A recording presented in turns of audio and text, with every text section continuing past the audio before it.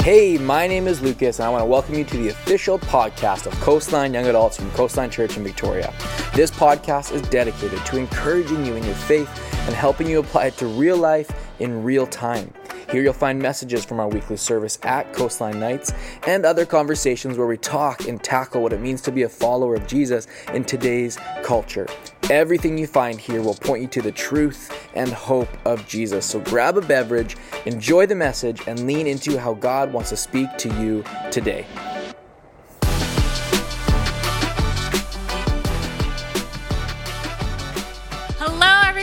Welcome again. I'm so pumped to be here with you guys tonight. My name is Trina, in case you missed it, and I get to serve under Pastor Andy and Lisa and alongside my husband Lucas. And yeah, I love this community. I love that you guys are coming and you're leaning in and you're hungry for what God wants to speak to you tonight. And I just believe that He has a word for you. I get to preach on Ruth, and she is absolutely amazing. So we're in this Heroes series, and I feel like Ruth has actually become like a personal hero of mine because her story is incredible, and the way that God uses her life just to reveal His redemptive plan, His purpose even for you and for me is absolutely incredible. So I would encourage you, read the book of Ruth for yourself. But we're going to go through the story tonight, and I'm going to give you a little bit of a spoiler alert. So Jesus is connected to Ruth's lineage. And the reason that that is so significant is because of who Ruth is. She is like the least likely of characters that you would expect to be included in his story. And so the reason I say that is because I want you to see yourself in Ruth. I want you to consider the truth and the reality that God brings everyone into his story. Nobody is excluded. It doesn't matter what your story is. It doesn't matter where you're from, what your walk of life is, what mistakes you have made. God includes everyone in his story. And so I want to encourage you in that tonight, that you're going to see God's hand and his faithfulness just working in her life behind the scenes without her even realizing it. And she's going to be in the middle of a crisis, and we're going to hear all about that. But God shows his redemptive plan all throughout her story. So we're going to be encouraged with that tonight. And then I really want to challenge us too, that there's going to be some things that Ruth does to walk it out.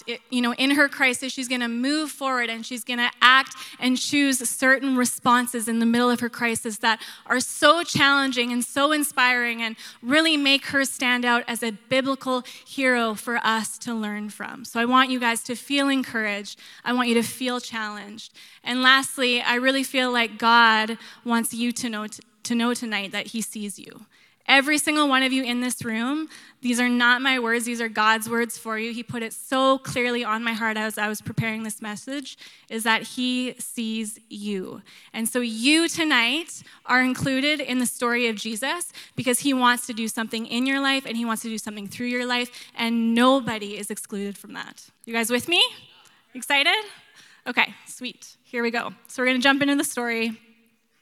We're going to talk about how we move forward in God's plan when things don't go according to our plan. So it starts in Israel, and there's a famine. And so there's a man named Elimelech and his wife Naomi who flee from the promised land. And so they basically just say, like, this is hopeless. I can't stay here any longer. They're kind of giving up on God's promise. And they flee to a place called Moab. And so when they get there, they bring their sons with them, and their sons end up taking 2 Moabite wives. And they marry these women, Orpah and Ruth. So that's where Ruth comes into the story. And what happens next is absolutely devastating. All of the men die, and they leave the women childless widows, which is as absolutely bad as it can get. So Naomi flees from what she thought was a terrible situation, and things get worse for her. They get the very worst that they could possibly be. So it's devastating for them. The women have no way forward. They don't know what to do. They have no way of providing for themselves. But Naomi hears along the way that God had actually ended the famine in the promised land. He had provided for his people. And so she makes the decision to go back. She figures, this is my best chance of survival. I need to go back. And so her daughter-in-laws begin the journey with her back to the promised land. And on the way, Naomi says to the girls, okay, this isn't a good idea. You're Moabite women. which is, if you know the context between the Israelites and the Moabites, it's not good. They're basically declared enemies of the Israelites. And so she says, girls, I think you should stay in Moab. You're going to have a better chance of starting a new life there. You can find a husband. He'll be able to provide for you. Please just leave me. Don't come with me. Just leave me to, go my own way, and you guys go back and you stay in Moab. And the girls are just devastated. They love their mother-in-law. They don't want to leave her. And so you see this back and forth of just a lot of tears, a lot of just female emotions on display. And they're like, I don't want to leave you. And she's like, no, you have to go. And so finally, Orpah, the one daughter-in-law, she decides to return to Moab to have a fresh start there. But Ruth refuses. She refuses to abandon Naomi. And what we read next is really this shining moment for her character. It's like the Academy Award winning moment for Ruth, and I want to read it to you. So this is Ruth 1, verse 15. Naomi said to her, your sister-in-law has gone back to her people and to her gods. You should do the same. But Ruth replied, don't make me leave you. I want to go wherever you go. I want to live where you live. Your people shall be my people. Your God shall be my God. I want to die where you die and be buried there. May the Lord do terrible things to me if I allow anything but death to separate us. It's very dramatic. And when Naomi saw that Ruth had made up her mind and could not be persuaded otherwise, she stopped urging her. And so they both came to Bethlehem. So I want to stop here for a second. What Ruth is choosing here is incredibly bold. It is so selfless. It is so courageous. Think about her options. She is a single woman. She is a widow. She is childless. Of course, going back to Moab with people that she's familiar with, that family that's going to support her, customs that she's familiar with, people who are going to come alongside and maybe find a new husband. Obviously the easier choice, obviously the clear choice. But that's not what she chooses. She goes back to Israel. It doesn't make sense. It's people she's not familiar with. It's a land that she doesn't know, and people that don't like her. They just don't like her. She's a Moabite. Moab definitely is the preferred option. It's the easy choice. But she isn't basing her choice on what feels easy. She's not taking the path of least resistance here. And I want to say to you that the path of least resistance is not a sign to you that that's the path that you should walk in. The easy way is not always the best way, so stop looking for what feels easy in your life. God has so much better for you than easy. When you're in the middle of a crisis, God's actually calling you to dig deep, to persevere, and to get ready to grab hold of faith and to walk in faithfulness. And that's the first way that we move forward in God's plan for our lives, is we keep faithfulness as our focus. Faithfulness is hard. It requires selflessness. It requires sacrifice. It requires endurance. Our faithfulness is only proven by walking through things that are hard, by doing what doesn't make sense, by putting faith into action.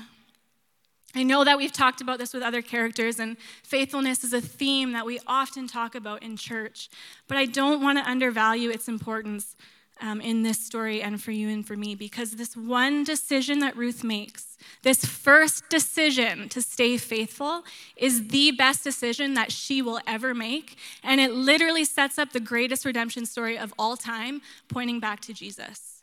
She stays faithful. It's the best decision she ever makes.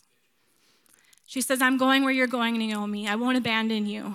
I'm forsaking my old life and I'm grabbing hold of something new. I'm going to trust you. I'm going to trust God no matter how crazy it may seem. I know that this is what I have to do. And how do we respond in similar situations when we're in a crisis, when things haven't gone our way, where we're confused and we're lost? Do we give up? Do we give up on God's promise? Or can we choose to stay relentlessly faithful no matter what it costs us, no matter how foolish it looks or how hard it feels? Because honestly, you staying faithful is the best decision that you'll ever make for your life. Lucas and I right now are walking through something really challenging, and we have been for 5 years, and we're still in the middle of it. And for a little while, about a couple of years ago, things quieted down for us. And I remember having this moment with God where I was like, okay, God, is it over? It didn't feel like there was any closure, there was no resolve there, but nothing was happening. And I was sitting on my deck and I was journaling, and I felt like the Lord said to me, "No, Trina, it's not over." And that was really surprising. It was definitely not what I wanted to hear. But then he said to me, "Don't lose sight of my faithfulness." You see, he gave me the focus that I needed. He gave me exactly where I needed to be looking. And then as soon as things picked up again for us this past year and things got really hard again, I remember where I needed to focus. I needed to focus on his faithfulness so that I could stay faithful too. And it reminds me of LJ right now as he's learning to walk. Lucas and I will sit like a short distance apart from each other, and he'll be, like going back and forth, taking steps. And if he is focused on our eyes, he is moving, like he is practically running. But as soon as he takes his eyes off of us, you know what happens? He falls down. He's on his bum. He's crawling away. He's getting distracted. And it's the same with faithfulness. We need to keep our eyes fixed on Jesus. That's how we stay faithful. Hebrews 12:1 says, "Let us run with perseverance the race marked out for us, fixing our eyes on Jesus, the author and perfecter of our faith." Yeah, we're going to fall sometimes and we're going to make mistakes. But Jesus is faithful to you. So let's remain faithful to him and trust that he's going to use your faithfulness to lead you exactly where he wants you. How do we move forward in God's plan? We keep faithfulness as our focus. So back into the story. The women, Ruth and Naomi, arrive in Bethlehem, and God's got them exactly where he wants them. It's the beginning of barley harvest, so it's a new season. And they arrive again at their lowest of lows. They've lost everything, but they're choosing to be faithful to God. And in Israelite communities, God had made a way for the poor to be able to provide for themselves. So in times of harvest, he had set certain commandments in place that farmers were to cut certain corners of their field so that the poor could come and they could harvest what they needed to provide for themselves. Or if they were harvesting in the field, they would command their workers, anything that you drop is to be left there, and the poor get to come and pick that up to gather and care for themselves. So it's beautiful. And Ruth would have been made aware of this, but as an outsider, she may not have felt like this applied to her. She may have been looking to Naomi for leadership, right? Like Naomi's the Israelite woman, it's her hometown. Maybe Naomi has some ideas. Maybe she's thinking, okay, Naomi, you brought us back here. You said that God provided a way, that he made a miracle happen, and that the famine is over. So what's he going to do for us now? We've lost everything. Like, I don't know what I'm doing. I'm just here. I'm here for the ride. She could have hid away out of fear for how the people were going to treat her as an outsider. But that's not what she does. The first thing that we read about Ruth after she arrives in Bethlehem is she takes initiative, she steps out, and she gets to work. God made a way for them to be able to provide for themselves. He makes a way for us in our situations too, but we're the ones who are called to step out and walk in it. You see, a lot of us think that faithfulness is the only answer. And so we sit there idly and we're just waiting on God. But faith leads us to action, like I said before. So if we want to move forward in God's plan, we need to show up with a willingness to work. Our method of faithfulness is hard work. The Bible talks all about this.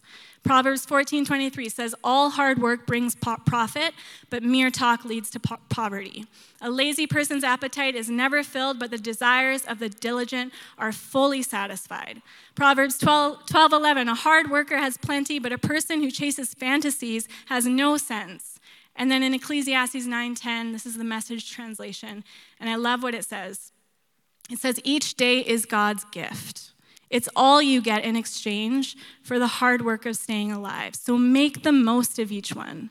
Whatever turns up, grab it and do it heartily." I love that. Whatever turns up, just get to work. Put your hands to something. Find out what your passions are, but don't wait for that. Just get to work and start moving and start exercising your faith and moving forward. There is work in front of you. There are needs around you. There are people beside you to share the load with, or maybe to carry the load for.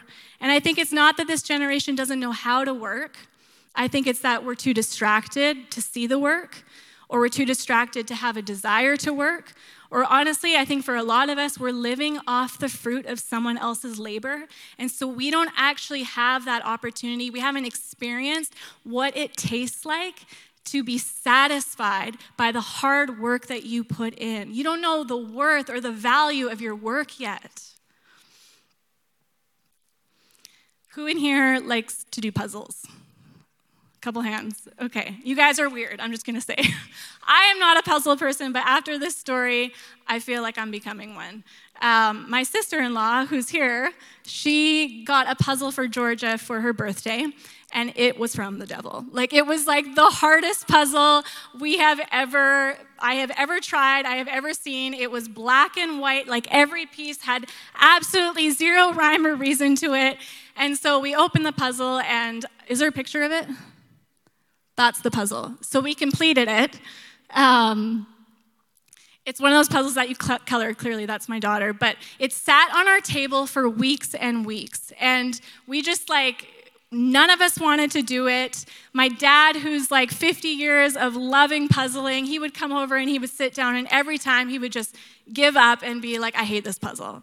This puzzle was work. It was not fun at all. But the other day on Friday, I was like, okay, that's it. We're clearing off this puzzle. It's sitting on our table. It's taking up space. And so I asked Georgia, Georgia, can we just get rid of the puzzle? And she was like, yes, Mommy, we can get rid of the puzzle. I was like, thank you, Lord. So I'm starting to put pieces back in the box. And then something just came over me. And I was like, no, this isn't happening. I'm doing this puzzle. So I literally spent all day on Friday neglecting my children, but working on this puzzle. And it was great. They watch TV. They were happy. Don't judge me. But honestly, when I finished that puzzle, I don't know if I've had a better moment in the year of 2023. It was very satisfying. I was very proud of myself and so happy to know that we did it. You had 10 pieces maybe, so he was part of it. But this is what I'm getting at. It feels good to work hard and to know that you can accomplish something. And the enemy would want to tell you that you're not capable, that it can't be done, that there's easier ways for you, there's corners that you can cut, there's better uses of your time, or there's other people who will do the work. But that's not what God wants for you. God wants to show you that it is good to work and that your contributions matter. Hard work is part of his way forward for you. God wants to honor you in your work, and we see this in Ruth's story. It says early in the morning, she got out there and she was working all day long. People started taking notice of her, and they were like, wow, she hasn't even taken a rest. Finally, they start to extend some favor to her, and she gets invited to eat with them. She's told that they can drink their water. And then what does she do after that? She gets back out and she gets to work, and she works until the end of the night, the Bible says. You know what happens when she showed up with a willingness to work? God led her to the place of his providence. When she showed up with a willingness to work, God led her to the place of his providence. You see, the field that she'd been working in all along belonged to a man named Boaz, and he takes such notice of her faithfulness and her hard work that he says something so beautiful. This is Ruth chapter 2, verse 8. He says, my daughter, listen to me. Don't go and glean in another field, and don't go away from here. Stay here with the women who work for me. Watch the field where the men are harvesting and follow along after the women. I have told the men not to lay a hand on you, and whenever you are thirsty, go get a drink from the water jars the men have filled. At this, she bowed down with her face to the ground. She asked him, why have I found such favor in your eyes that you would notice me, a foreigner? And he replied, I've been told all about you and what you have done for your mother-in-law since the death of your husband, how you left your father and your mother and your homeland, and you came to be with a people that you did not know before. May the Lord repay you for what you have done. May you be richly rewarded by the Lord, the God of Israel, under whose wings you have come to take refuge. Isn't that beautiful? He praises her. And he blesses her for her faithfulness and her hard work. And then he pours out kindness and favor on her in the areas that she needs it most. But Boaz isn't just some honorable guy who was kind to her this one time. He is so much more than that. And this is where we see God's plan unfold for Ruth and Naomi. You see, there was what's called a kinsman redeemer in every Jewish family. And basically, this is a family representative who was put in a position to have to help relatives in their times of crisis, in their times of need. And so Boaz was one of these to Naomi's family, which now is Ruth's family. So he would have to fulfill certain duties and certain obligations. And one of those duties was to marry a childless widow in order to carry on that family name. It was very, very important in Jewish culture. So they would do whatever they could to ensure your health, your safety, your prosperity. They would take your burdens upon them, and they would intervene on your behalf to do what you were unable to do for yourself. And this is just another parallel to Jesus and how he steps in and intervenes on our behalf. When we were dead in our sin, he died for us.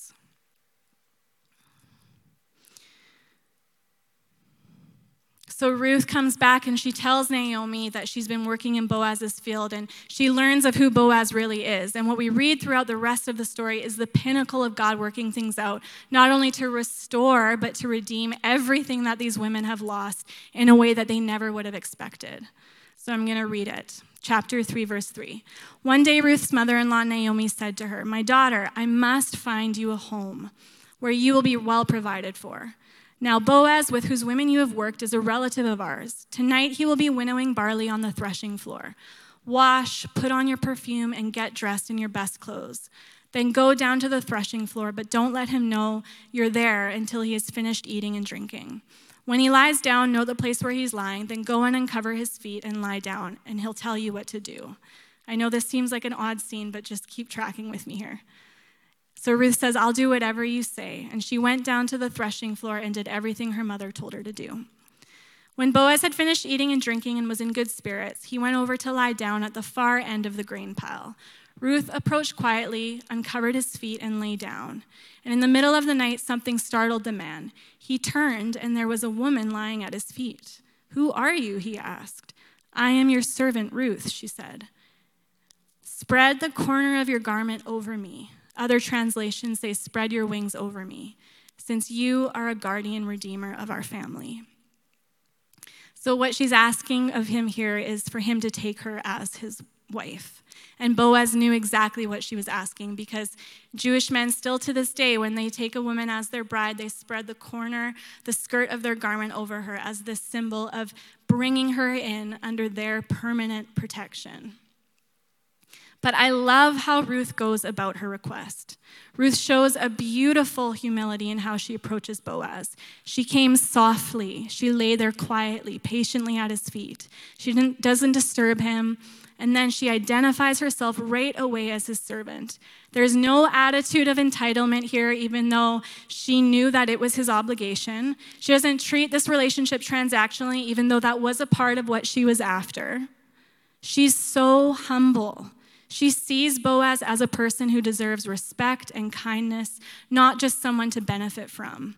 Rather than exploiting him where he is most vulnerable, knowing that he has an obligation to serve her and to fulfill a duty for her, she doesn't exploit that. Instead, she esteems him and says, "I'm here as your servant." And his response is so beautiful too. He says, "Blessed are you of the Lord, my daughter, for you have shown more kindness at the end than at the beginning, in that you did not go after young men, whether poor or rich. And now, my daughter, do not fear. I will do for you all that you request, for all of the people of my town know that you are a virtuous woman." And this is my last thought on Ruth's character for us tonight. How do we move forward into God's plan? We do so with a posture of humility. God's word is very clear on this. There are tons of verses that place humility at one of the highest priorities for the life of a Christian. He opposes the proud, but he shows favor to the humble. Clothe yourselves in humility. Humble yourselves before the Lord, and he will lift you up. This is absolutely essential for us. There's no gray here. In every circumstance, we are called to be humble. No matter what we might feel like we're entitled to, no matter what we think that we've earned, no matter what we feel like we deserve, humility is always the right response. Sometimes it's fear that causes us to not be humble, and so we feel like we have to overcompensate and try to prove ourselves, or we try to exercise our own authority and look for every opportunity to gain more influence or more power. Sometimes it is just pride, and so we demand things of others. We treat them with disrespect because we're maybe insecure, but that is not God's way for us. He sees you. I said that at the beginning, but he sees you. He sees the way that you're walking. He sees your responses in every situation. He sees your heart. He sees your motives. And ultimately, he wants to see that you trust in his goodness and in his plan, that you're willing to walk this out in a humble way, trusting that God is faithful, that he sees you is actually going to enable you to stay faithful to him, to keep working hard, and to be humble as you wait for his plans to unfold. Keep faithfulness as your focus, hard work as your method, and humility as your posture. So now the story of Ruth wraps up, and what we learn is that her actions compel Boaz to bring her request publicly to the community, going about manners in the right and honorable way, and it results in the most beautiful redemptive story for Ruth and her mother-in-law, Naomi. So this is now chapter 4, verse 13. So Boaz took Ruth, and she became his wife. And when he made love to her, the Lord enabled her to conceive, and she gave birth to a son. And the women said to Naomi, "Praise be to the Lord, who this day has not left you without a guardian redeemer. May he become famous throughout Israel. He will renew your life and sustain you in your old age. For your daughter-in-law, Ruth, who loves you and who is better to you than 7 sons, has given birth to him." And then Naomi took the child in her arms and cared for him. And the women living there said, "Naomi has a son," and they named him Obed, and he was the father of Jesse, the father of David, who we know is the line of Jesus. Isn't this amazing? When things haven't gone our way, God makes a way. When we think that everything is hopeless, God is doing something greater than we could ever imagine. When we think that all has been lost, God redeems the story. Whatever you think has been lost, God will redeem it. He will make it so much better than you ever could have expected. He has promises for you on the other side of your pain. Just be patient. Walk it out. Trust in him. Do you see it? Do you see God's faithfulness? Do you look at the story and see yourself in it? How he could do something in your life too?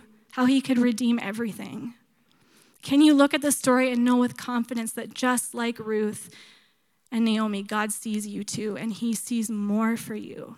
More for you than what you might be experiencing right now. It's not the end of the story. He has more for you. Maybe you feel like you're Naomi and you've been a Christian, but you've made some mistakes. You've turned your back on God at one point or another. But just like Naomi, she ran back. Let's remember that. She didn't stay in that place of, okay, I guess I messed up. I left the promised land and God's probably angry with me and I could never face him again. No, she right away in her crisis, in her desperation, in her hopelessness, she knows exactly where she needs to run. She runs back to God, and you can too. You can run to him. It doesn't matter what you've done. It doesn't matter where you've been. He sees you, he loves you. And just like Naomi was met with his kindness, with his grace, and with his redemptive plan, he'll meet you there too. That's how our God responds to us. That's how he wants to respond to you. And maybe you feel like Ruth, you feel like an outsider or that you don't belong. You're wondering, could God ever be real in my life? Could he ever accept me? Well, just like Ruth, Jesus brings her into his story, and he says, I saw you all along, and I had a plan for you. Nothing was by accident. Nothing was a mistake. It was all leading up to that moment so that you could see yourself in Ruth too and know that he wants you. You belong. You belong in his story. Jesus has a place for you. You're not here tonight by accident. Maybe it's just to hear that he sees you and that he wants you and he loves you. Doesn't mean that you have to have it all figured out, There was still a plan that needed to unfold, but can you trust that God is faithful and that he is working behind the scenes right now? You might not know the outcome, but you know who your God is. And so we can trust in him. We can trust that he is our Redeemer. We can give him thanks for being our Savior. And we can know with all confidence that he has a plan for us. No matter what things might look like right now, he has a plan. I trust that. I trust that in the middle of my circumstance. I know God has a plan. I know my God is faithful. I know that he's not giving up, and so I'm not going to give up too. We can trust God. He is so good. And for the rest of you in this room, maybe it is just about focusing on those 3 practical things that I mentioned that we've been talking about. Choosing faithfulness, even though it means you got to persevere and endure, and it might not make sense. Choosing to work hard no matter what's in front of you, just showing up and being willing to work hard, or just exercising a little more humility in your life. Because he sees us. In Ephesians 4:1, it says that we are called to live a life worthy of the call to which we have been called by God. God is watching us, and he has a way forward for you. He is faithful over your life, but he wants to call you to more. He wants to call you to live your life in a certain way, and I want to challenge you tonight to grab hold of that and know that it is the best thing you can do. I know that there's a lot of things out there, a lot of things in our culture, a lot of things that we could run to that are like these really, kind of sexy how-tos on how we should live our life, but can we just revisit and come back to the simple gospel, the simple message of Jesus, the simple truth that because he is faithful, I can be faithful to him. Because he gave me his everything, I can give my everything to him. Because he walked in humility, because he came as a servant. Maybe I should too. Maybe I should look for someone to serve. I don't need to demand anything. I have Jesus. He gave me everything. Why do I need any more? But in his goodness, he has more for you. And I want you to believe that tonight and choose to walk in faithfulness, working hard at whatever opportunities are in front of you, and staying humble. I want to pray for you guys tonight. Heavenly Father, we love you, and we thank you for this story and how it encourages us, how it reveals to us your goodness, your faithfulness, your redemption plan, Lord God, that was there all along, working behind the scenes. God, you were faithful through it all. And so, God, we trust you. We trust that you are faithful to us too, that you have plans for our life to prosper us, not to harm us, but to give us a hope and a future. Thank you, God. Thank you that in you we have a hope and a future, and we can stand in confidence in that tonight. Lord, for every single person in this room, would they just have fresh hope stirred up in their hearts right now, Holy Spirit, to know that you see them, that you're walking with them, that you want to lead them forward into the more that you have. And God, would they have the endurance to keep faithfulness as their focus?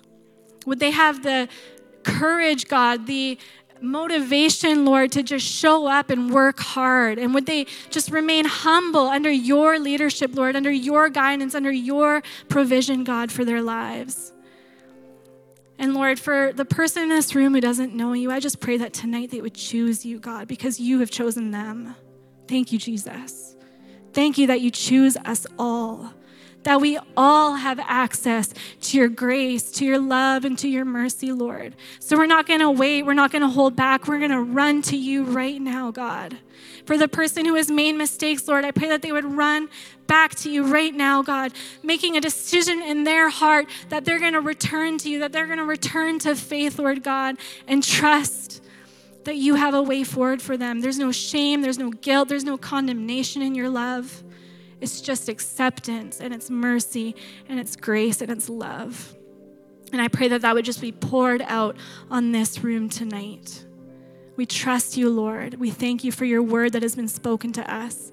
And we are just excited to move forward into your plans. And it's in your name we pray, Jesus. Amen. Amen.